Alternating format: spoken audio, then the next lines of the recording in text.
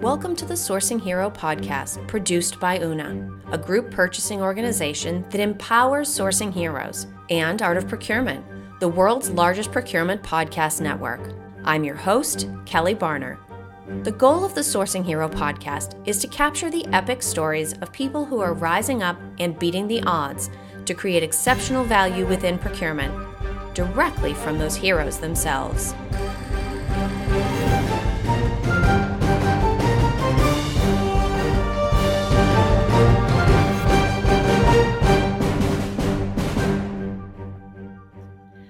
Today, my guest here on the Sourcing Hero podcast is Jonathan O'Brien.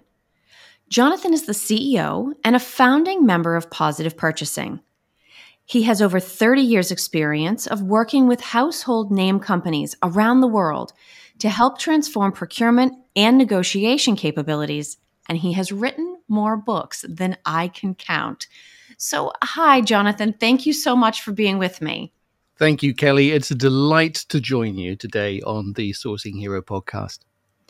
Now, I shared a very, very high-level overview of you in my intro, but would you mind sharing a little bit more about your professional experience to this point? Yeah, and that sounded really grand, actually. When you said that, I thought, who is that person? Everything sounds perfect from high level, right? Yeah, absolutely. So thank you for such a build-up on that. Hard to know what else I can tell you. So I never intended to be in procurement. I am an electronics engineer. That's the career I thought I was going to do. I also used to be a radio broadcaster, which was a lot of fun. I thought that would be the thing to do. And then I realized there's no money in it. And so I kind of ended up in procurement. And I started my career actually doing quality auditing, being in quality assurance, which I learned so much about.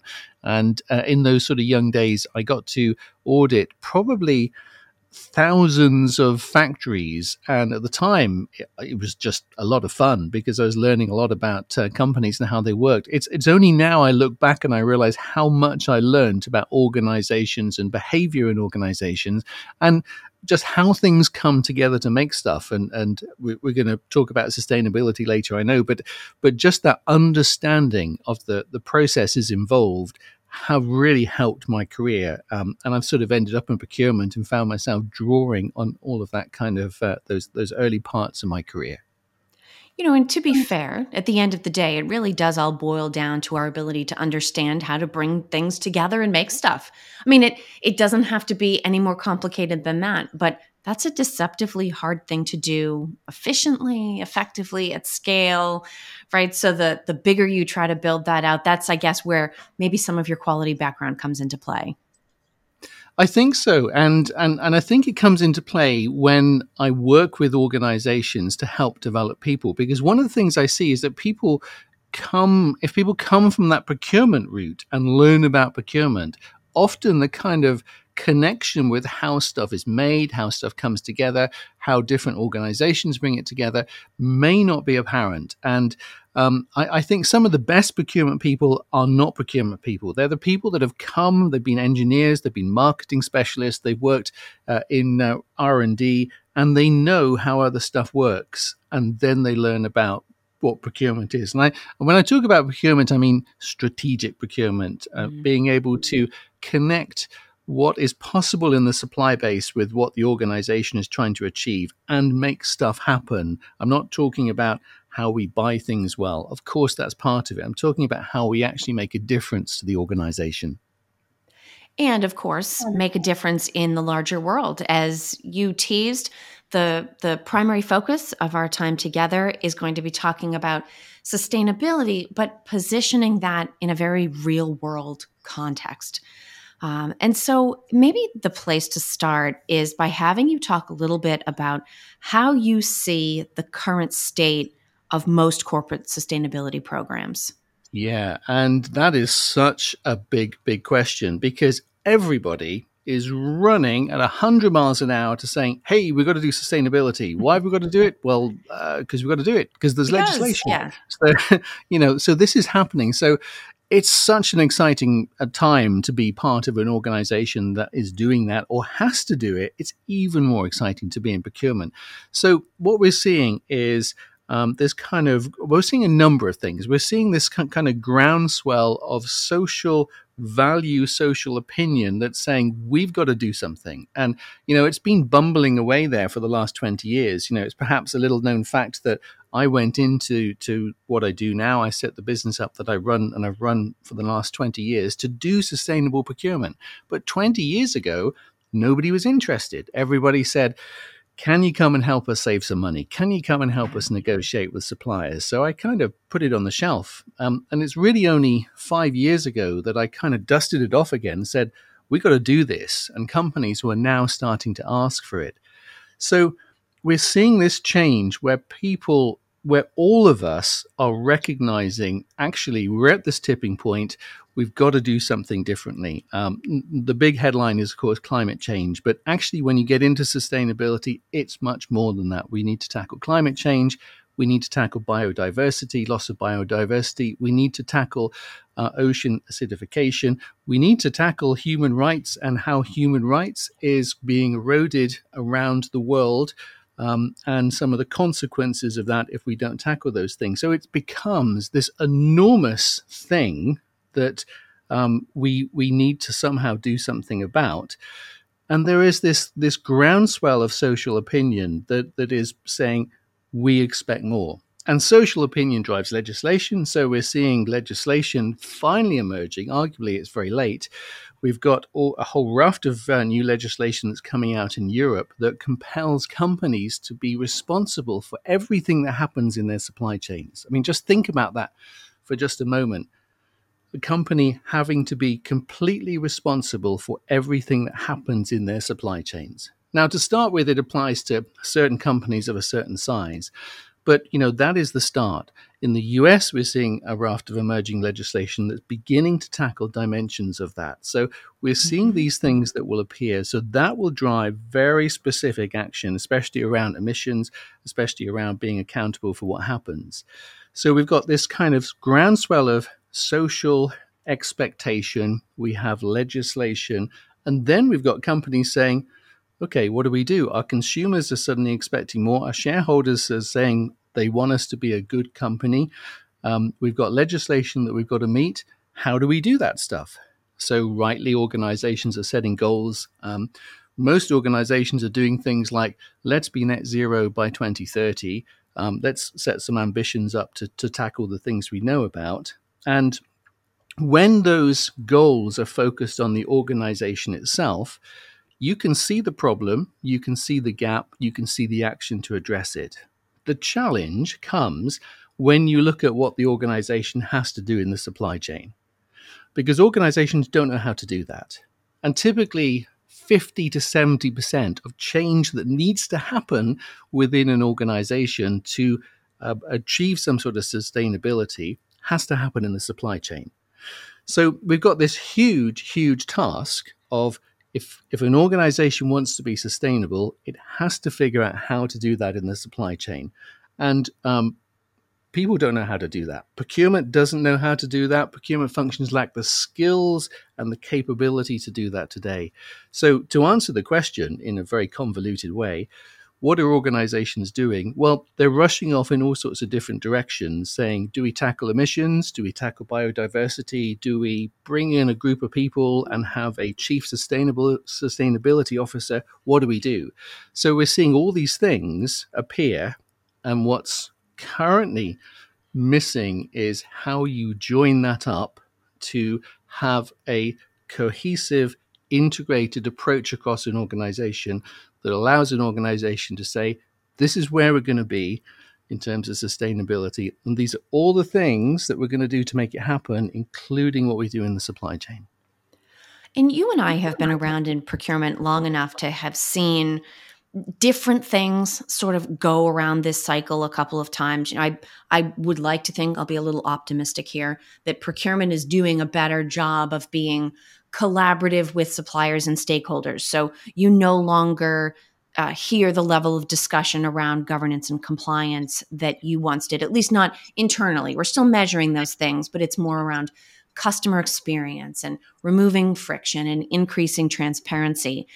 And I wonder, especially since you mentioned regulation, if we aren't sort of in the position we're about to start that over, when these rules roll out, I think companies in general, and then it plugs into a tendency that procurement has, we say, okay, new rules.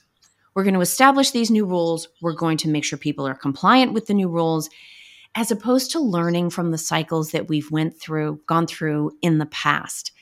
And I'm wondering if you think that, given its very human, very environmental orientation, if there's an opportunity within supply chain sustainability to not spend so long in the enforcement phase, but instead to very quickly get to the point where we're on a collaborative journey with different types of stakeholders moving towards agreed upon goals, but we're doing it together as opposed to with right and wrong and rules and punishments and compliance and all that. Have we evolved enough to learn from our past lessons to apply that here, do you think?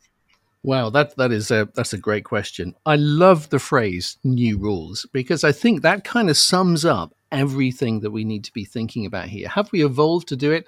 I'm not sure. I see pockets of that because I think we have to approach this with a completely new approach because even without thinking about sustainability, procurement cannot be strategic if it does not look and work and exist outside of its function. It has to work cross functionally. Suppliers don't belong to procurement, they belong to the organization. What we buy belongs to the organization. Procurement are the enablers of success, but that only happens with collaboration. So, all the work I've been doing with companies over the last 20 years to drive in category management, to drive in supplier relationship management, those things can be driven in really well and make a difference, or you can not drive them in at all well and think you're doing it well, but not. Both of those scenarios exist. The companies that do it well are the ones where procurement works together with the wider organization. Now, we're kind of going against the tide a bit there because organizations are designed as top-down silos because that's how organizations have existed since the year dot. It's how we measure success. It's how financial reporting works. Everything that has grown up with organizations kind of works against collaboration. So you have to create those conditions where people can literally come together and work, but they're doing it. So I think that I've seen with the companies that have been successful, it's the ones that have done that have been successful. Sustainability takes this to another level because if you think about how do you become more sustainable, that isn't just a question of buying a bit better. It's not just a question of finding out what your suppliers are doing and whether they're getting emissions under control. Actually, you've got to look at what are the things that we're buying, where does it come from, what happens in all of those supply chains to get it here, and what happens after us. But you've also got to think about how was it designed. Has it been designed with materials that help us be sustainable? Has it been designed in a way so that when the end customer uses it, that they're not contributing to the problem because they're creating more emissions, or it's not recyclable, or it becomes obsolescent too quickly. So we get into this territory where we're actually helping the organization redesign what it does based on what the supply base can help us do. I mean, just think about the power of that, because suddenly procurement's saying, actually, let's redesign this thing. It's not sustainable. Let's change the materials. Let's change where we source this stuff from. Because if we're going to make the thing we make sustainable, we've got to change it. And that turns everything on its head. It means procurement's role is super critical here. But more than anything, it means somehow we've all got to collaborate and work together. So new rules, absolutely, kind of forget everything that you know about how procurement has worked in the past and figure out how can we work together to change what we do, bringing our supply chain expertise into this. Now, I certainly agree with you that procurement looks super critical when you start to think about the different approaches and the different thought processes that have to be present to make measurable gains against a sustainability goal. I wonder if some of the companies that are struggling to get a foothold and to make the kind of progress they want to make should stop and take a look at the amount of influence they allow their procurement team to have. I mean, could it be that In some companies, procurement has been contained to a relatively limited or transactional role. And the company that's making good faith efforts to move towards their sustainability commitments isn't able to do it because they're not fully leveraging the capabilities of procurement. Is that a situation that some companies may find themselves in? Yeah, absolutely. So if the organization is still being very reactive in terms of its procurement, then it's not really going to make much progress in terms of driving sustainability. And it's incredible how many companies still don't do procurement well at a strategic level. Big brand name companies that you would expect to have nailed this. When you look at them, they say, hey, we're doing category management. And you look at it and you think, well, you're not actually. What you're doing is you're contracting and tendering, Yeah. and you're calling it category management, but you're not doing category management. You're actually just contracting and tendering. You're reacting to what the organization says it needs and wants.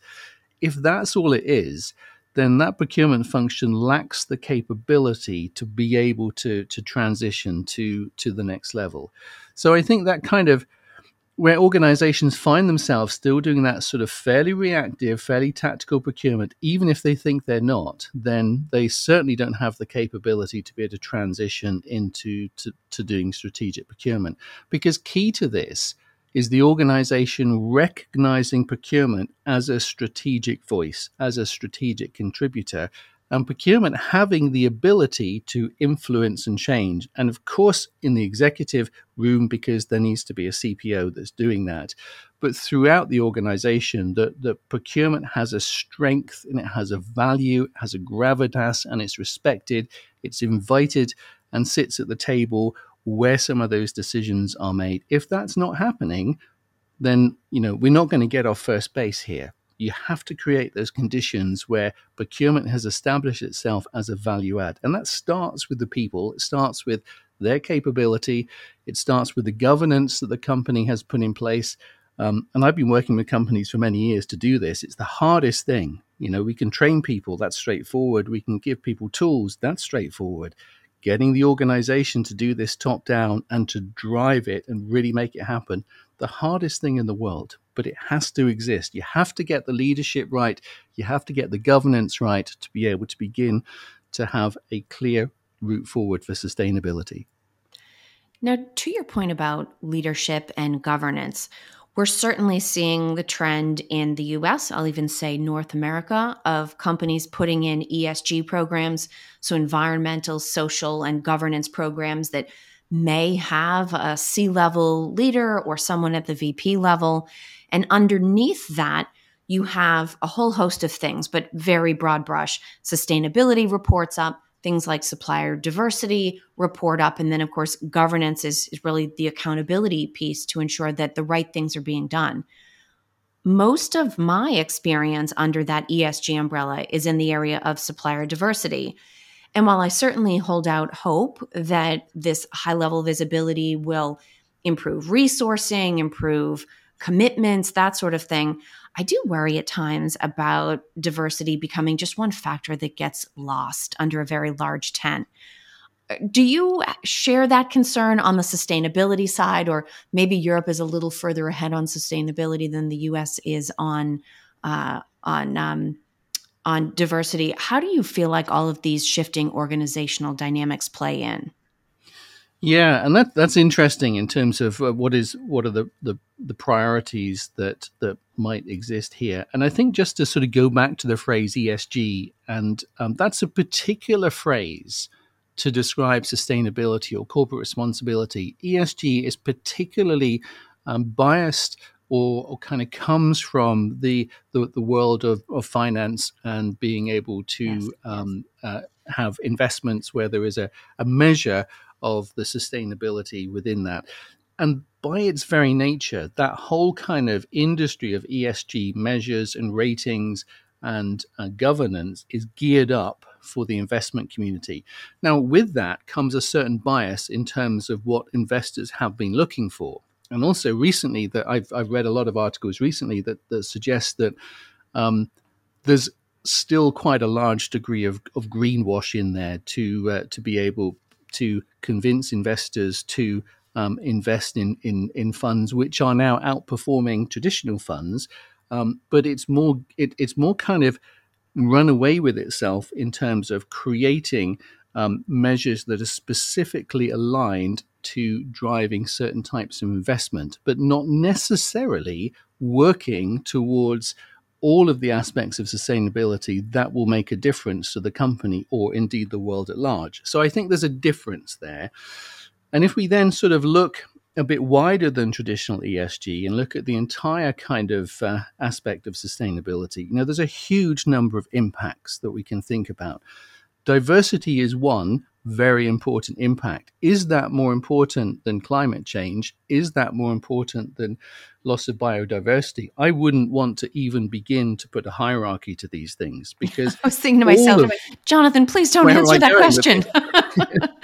Yeah. All of these things are critical to the future's survival. If you prioritize the planet, then there is some stuff that I've read in recent years by a guy called Tim Ord, who puts the chances of humanity wiping itself out in the next 100 years at 1 in 6. We kind of really are at that tipping point. Sir David Attenborough here in the UK has said very similar things. We're at that tipping point. What we do in the next 10 years is crucial. But then you look at the people side, and we look at diversity. I would like to bring into that human rights in general. So diversity, child labor, forced labor, poor working conditions, and other things beside. All of those things are critical as well. And this is where people often disconnect this, because if you cannot have an environment where people are able to work together and cooperate in a way that is sustainable, then it has the same long-term impact as some of the planetary stuff. So diversity is absolutely right there as one of the key elements of sustainability. The challenge we've got is we're at this point where we've got to do all of these things. And I think the biggest challenge organizations have is figuring out how do you do all of those things, but also not kind of get stuck trying to do everything all at once. And I think that's about establishing policies around diversity and being clear about that, having clear policies on human rights, clear policies on what you're tackling in terms of climate change, ocean degradation, loss of biodiversity, and also resource depletion and waste. All of those things we have to look at together in a parallel way that we can deal with sustainability. So we do have some enormous challenges before us, and it makes me think we need a hero.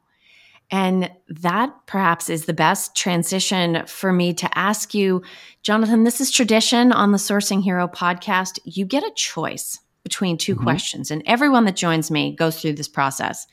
So your first option is, what does the idea of a sourcing hero mean to you? And if you want to take a slightly broader approach, your second choice is, what do you think heroism looks like in a business context? This final question is up to you to choose. Okay.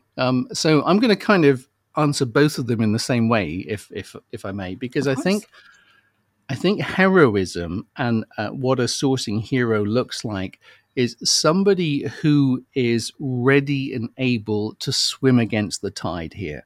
Because everything that we need to do here is kind of new. The new rules, you said, it's that thing. It's being able to say, actually, this isn't traditional procurement and that kind of old stuff we did. This is about saying, we can help transform the organization to be more sustainable because we know about what happens in the supply chain and how suppliers are working and what they could do and what their potential is. We know about that. So listen, because we can help drive change. And that means we've got to swim against the tide. It means we're going to get resistance because we're going to be standing up and challenging our internal functions because suddenly we've got some new ideas there. And it means we're going to need to be strong enough to be able to do that and compel people to listen and work with us. Now, many of the traditional procurement kind of approaches don't take us there, which means we need a hero. It means we need people with that level of heroism who are prepared to say, actually, I'm going to just stand up for this and say, let's do this differently. And what does heroism look like? It looks like those strong people that can lead and convince others that actually it's time for procurement to really help drive sustainable procurement forward.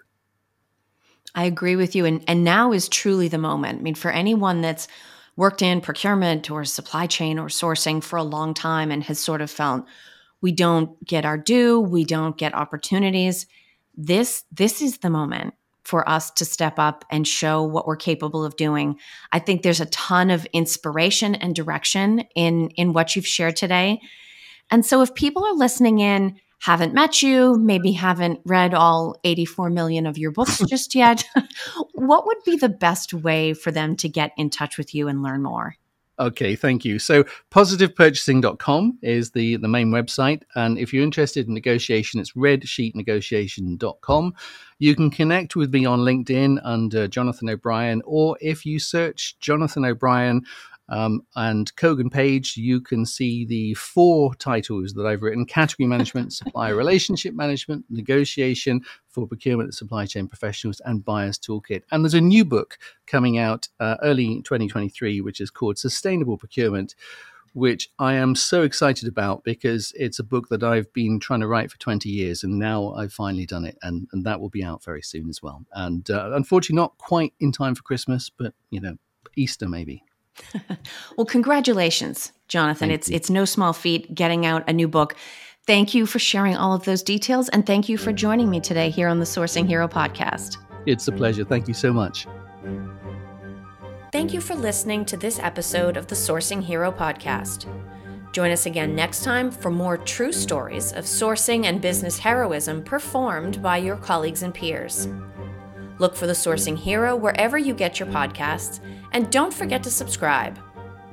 Finally, don't forget, sourcing heroism is taking place all around us every day. Keep your eyes open and you're bound to see it. Until next time, I'm your host, Kelly Barner. Stay well and always remember that you can be a hero too.